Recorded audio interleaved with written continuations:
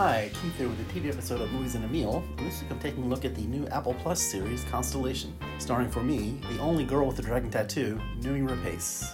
I was drawn to this show after reading about it for two reasons.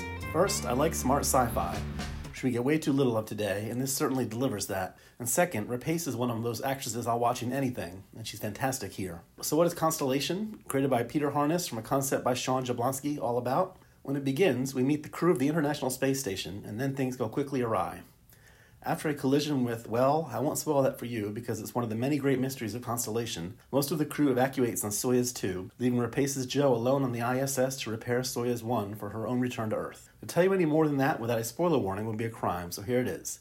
If you aren't caught up on this great sci-fi show, stop listening now and come back once you're up on it. Okay, all spoilers off, and the best stretch of Constellation in the early episodes comes when Numi Rapace's Joe is trapped all alone on the ISS.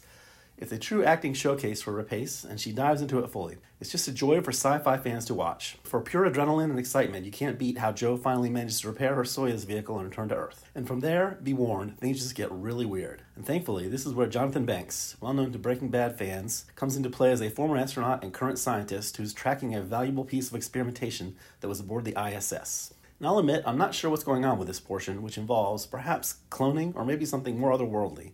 And though I don't understand what's going on with this part, I'm thoroughly intrigued to find out. And so, in closing, if you like smart sci-fi, something Apple excels with, tune in for Constellation for sure. So that's it for this week. As always, you can find us at moviesandthemealog@gmail.com, Movies and the Meal on X/Twitter, and do give us a listen on Apple Podcasts, Spotify, wherever you find your podcasts. And thanks for listening.